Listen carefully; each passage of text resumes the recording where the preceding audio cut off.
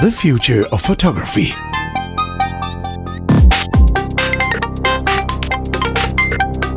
Adrian, I'm coming to you from my sun deck in the Bahamas. I have a drink in my hands and the seagulls are circling. Did you sneakily sign up for that crypto stuff we were talking about last week? I'm rich now. Steam, it made me rich. No, it didn't. It didn't. And well, we'll figure out. We'll keep track of that.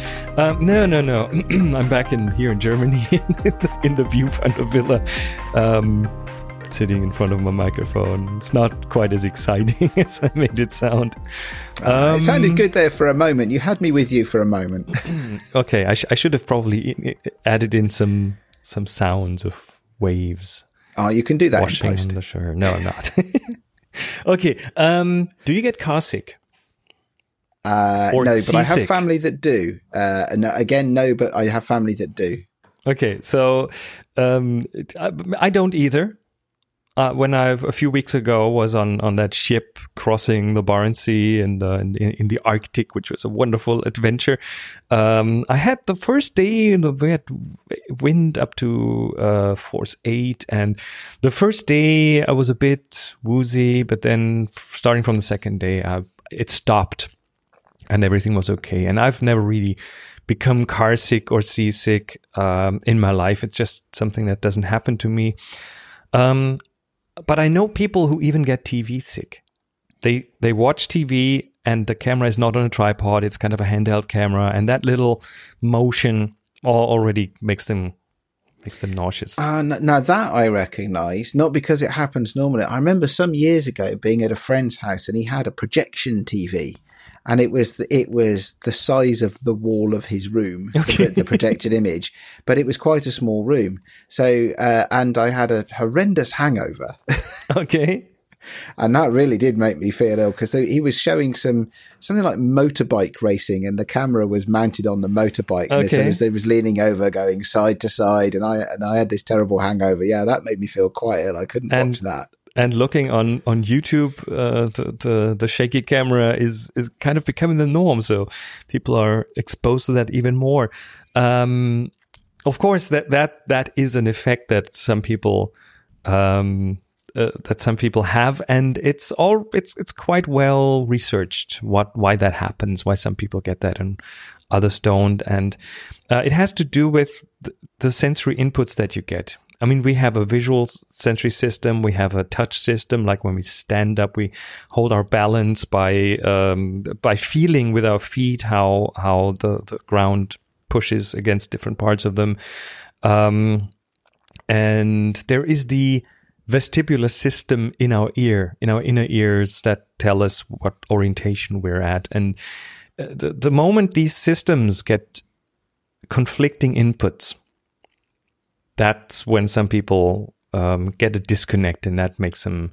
I think it's similar to what your reaction is similar to what your body would do when you're poisoned. I think it's a similar response that you're being poisoned. So your body says, "Oh, something is completely wrong. I need to empty my stomach." And because it's probably poison in there. So the different inputs, just imagine you're sitting in the belly of a ship and the ship keeps swaying and you see just the wall in front of you that doesn't really sway. So you have these different inputs. Same with a car. One way to fix that or to make it less bad is if the person getting car sick, first of all, if they are on the steering wheel themselves, that is probably the best one if they have a license, or if they sit on the passenger seat, sitting on the back seat, looking out the side, and that's a pretty big disconnect for some people. And yeah, and we're seeing I had this once. I was at the top of a tall tower. Yeah, and I was fine. I was traveling somewhere with my brother. Again, this is a very long time ago. Where were we? I'm going to say somewhere like Las Vegas. Anyway, big tall tower, and we got up onto the observation deck, 1,000 feet up or whatever it is. Right. And I was, look at the view. And my brother went green very quickly and had to go back down. And what I realised is that or what we realised, was that the tower was swaying. The But big towers because do the that, view yes. was such a long distance away, it didn't look like the view was moving. I get it, yeah. If you, the only way you could spot it is if you looked at the safety rails that were part of the tower and mapped them to where they fell on the mountains in the background, you could see that there was a shift. So But that you was a couldn't version of feel it. seasickness, pretty much. Yeah, I guess so. Yeah. Yeah. So yeah, your eyes show you one thing, your vestibular system, your inner ear tells you something different. We see the same thing in VR often. People get sick when they are in virtual reality, when they have these goggles on, because again, you have visual input and your vestibular system is getting something different. And that can be a problem. But the Vergence accommodation conflict goes even beyond that. It is a Okay, so you're going to have to take me through this word by word. Vergence accommodation. I will. Okay, yeah. Okay, Vergence. When you look at our visual system, you have two eyes, and the closer you have something in front of your eyes that you focus on, the more the both eyes have to look towards the inside. The angle of the eyes changes. Just stretch your arm out, put your finger up, and then look at the finger and move it slowly towards you, and your eyes you'll go cross-eyed pretty much. Yes. Okay. Yes. So that is what they call Vergence. We'll link Wikipedia articles to that, so it's all in the show notes. So that's one thing. The second, accommodation, is a fancy term for focusing. So the other thing your eyes do when you move that finger slowly towards you is they change focus. It's like the lens in the camera. There's the lens in your eye, and it gets squeezed, and that focuses on that finger, so the rest goes out of focus, and you're focusing. And those systems work automatically. You don't have to think about it. It just happens. Now, there's one thing that's interesting in this context. These two systems are linked. So the angle of your eyes is linked to the focus distance. So when your eyes angle towards the inside, your focus goes closer. They are. Oh yeah, yes. Sorry, to each yes, of course, of course. Sorry, yeah. Now I get it. So the Vergence accommodation are like they work hand in hand, and when one thing happens, the other kind of has to happen too, and it's something that is a bit of a problem when you go inside something like VR, because, and it's, by the way, the same thing with 3D movies. You're both your eyes getting separate pictures, because we have stereo vision, and with a 3D movie in a theater, you have, or on your screen, if you have a 3D screen, you have these glasses on, and the technology makes it so that both eyes get a different picture.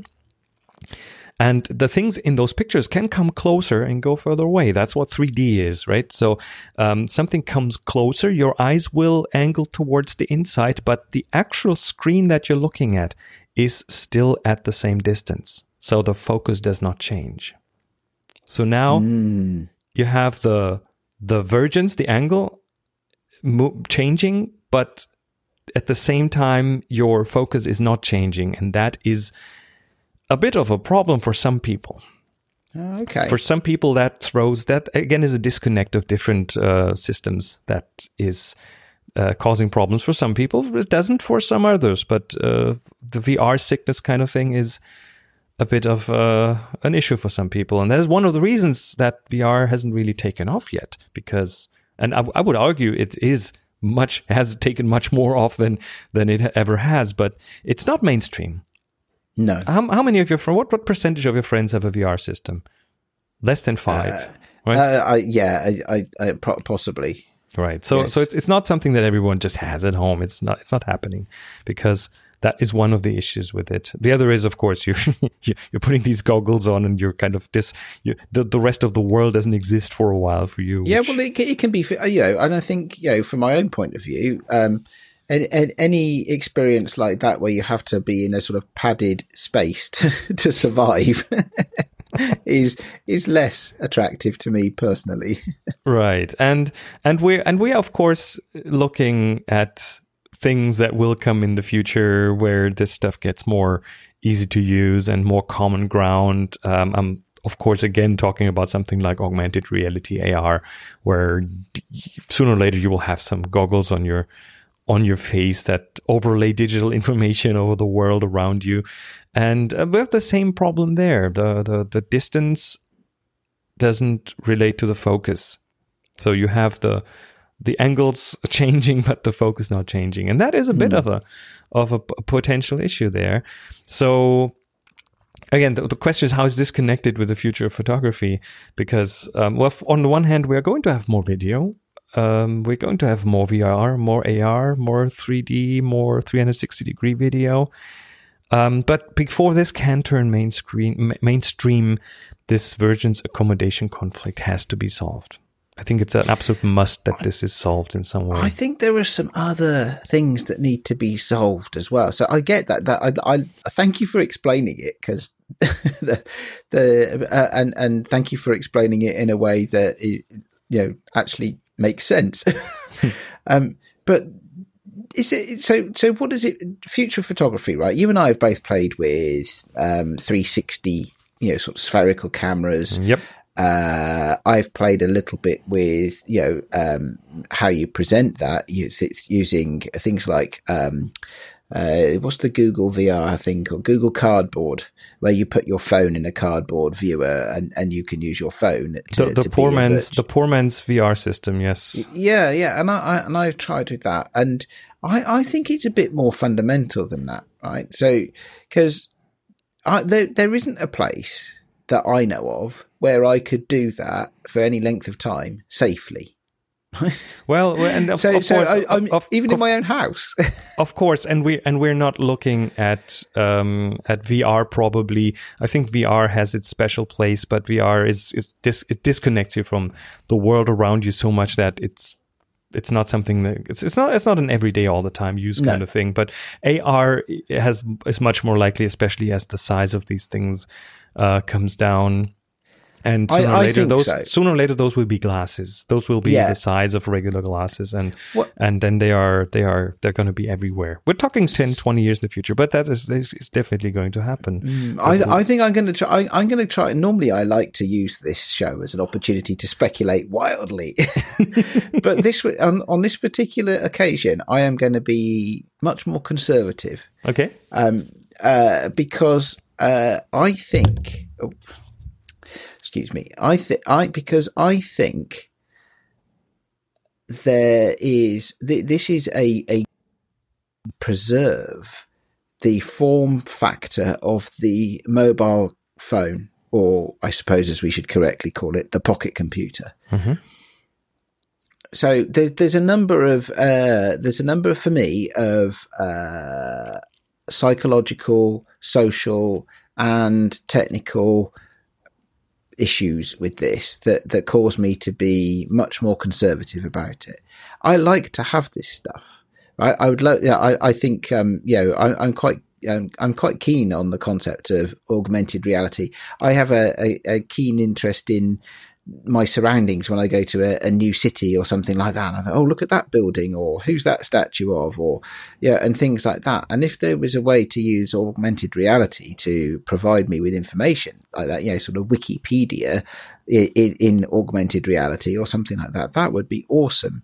But I also value actually using my eyes, and I also value, social interaction with people. And I prefer not to be walking along the banks of the river in this new city I'm visiting and falling in because because my eyes are essentially blocked. I think we're looking at a natural selection process here. The people who walk with their smartphones in their hands looking down will be run over by cars, and the problem takes care of itself. And do you know much. what? Yes, and part of me hopes that will happen. You take that phone out, you look at it, you put it back in your pocket. There might be something very similar there, like people putting these things on for to navigate to a place, and then they're taking them off again, possibly. Yeah.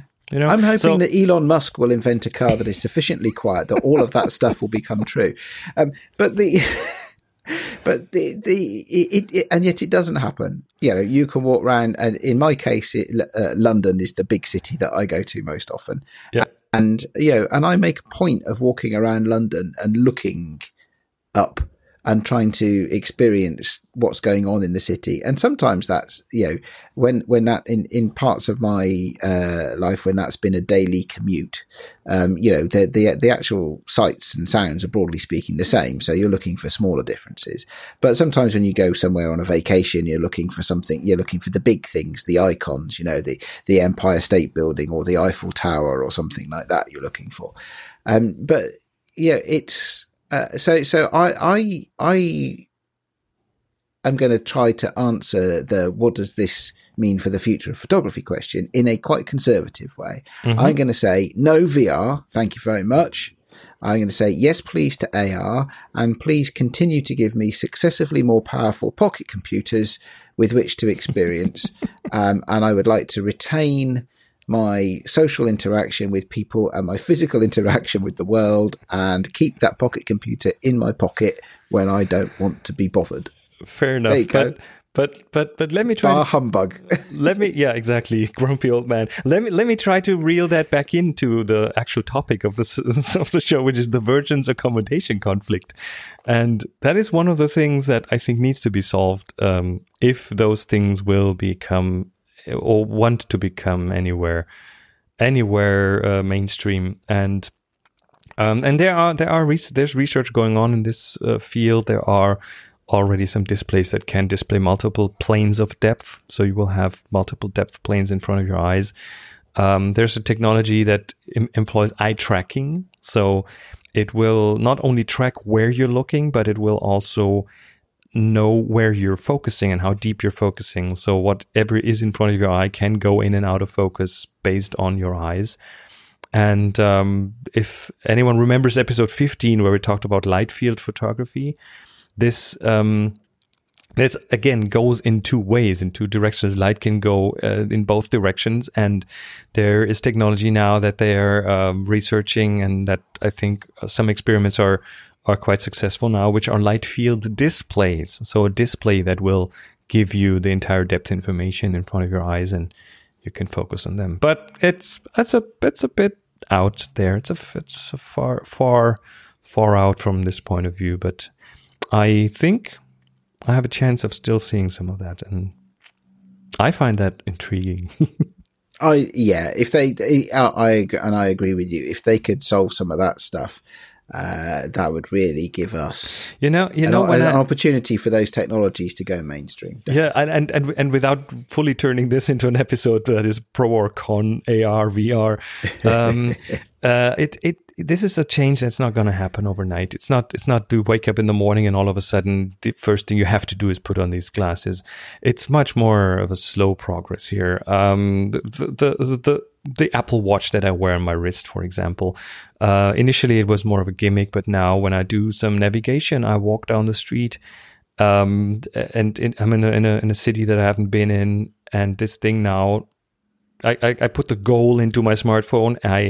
I walk, and the watch taps me on the wrist in two different ways for go left and go right. Oh, does it? Oh, very nice. So this is actually a way for me to not have that phone in front of my eyes all the time, but to have just a subtle little tap on my wrist to say, okay, next corner you take a left. See, that I like. And the other thing is it frees up a hand, so you don't need to be holding your phone.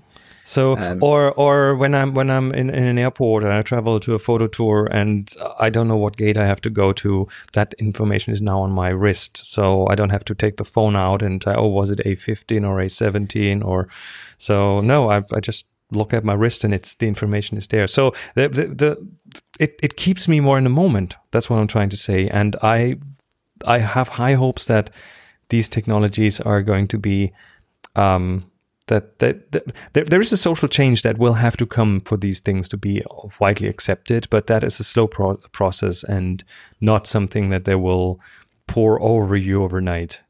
It's just That's got my brain buzzing now about using haptics and using audio as part of augmented reality, because then your eyes can focus on stopping you from walking into a lamppost, for example. All right, let's keep it at that. But I think we managed to at least convey an important concept of why people get car sick.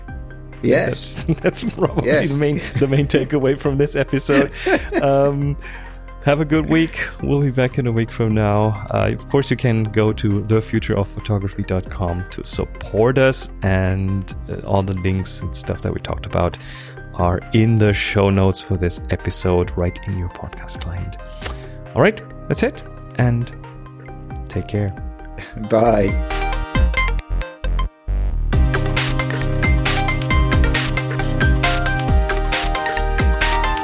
You've been listening to The Future of Photography, a production by Adrian Stock and Chris Marquardt.